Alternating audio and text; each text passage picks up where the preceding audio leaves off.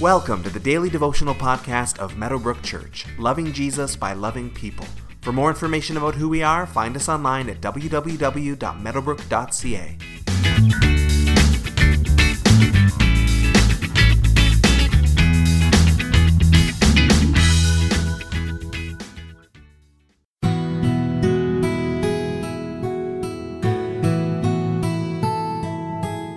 If you saw a car hurtling towards a pedestrian, the cry out of your mouth would be, "Get out of the way!" You might not have the time to run over there and help, but you would warn, you would do everything you could to cry out, to make noise, to raise the alarm, to try and help that person get to safety, to make them aware. This has been the jobs of prophets since the beginning of time.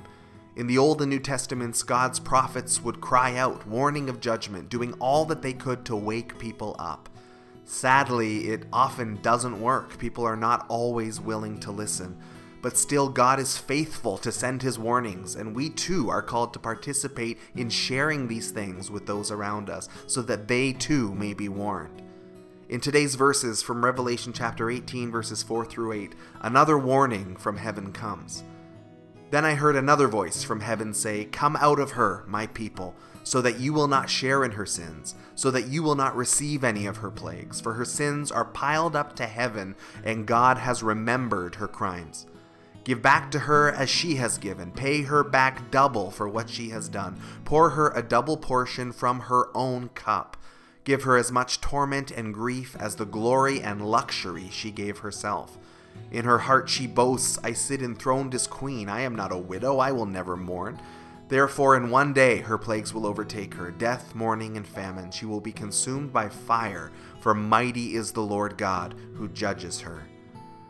Rome's pride and arrogance, persecution, violence, and idolatry have piled up to heaven, the warning says. This has not been a once or a twice time offense. God has been patient, but the evil and the sin, the death and destruction have risen to the point where he must respond, and respond he will. Rome is going to pay for what she has done, and the judgment is coming quickly, for mighty is the Lord who judges her. So come out of her, comes the cry from heaven. People of God, come out of her, so that you don't share in her sins, and so that you don't share in her judgment. Get out of the way, because judgment is most certainly coming, and God does not wish for his people to suffer it. We too as Christians are warned to come out of the world. The same message that the early audience is hearing about Rome is something we certainly hear ourselves today.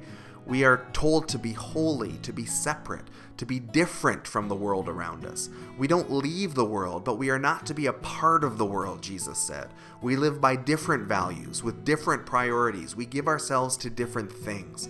We too are to come out of the world, and we too are to avoid the sins that she lures us into. And in avoiding this, we avoid the consequences that can be poured out on sin in God's judgment. Today, as we've done yesterday, let's take a good hard look at our own lives.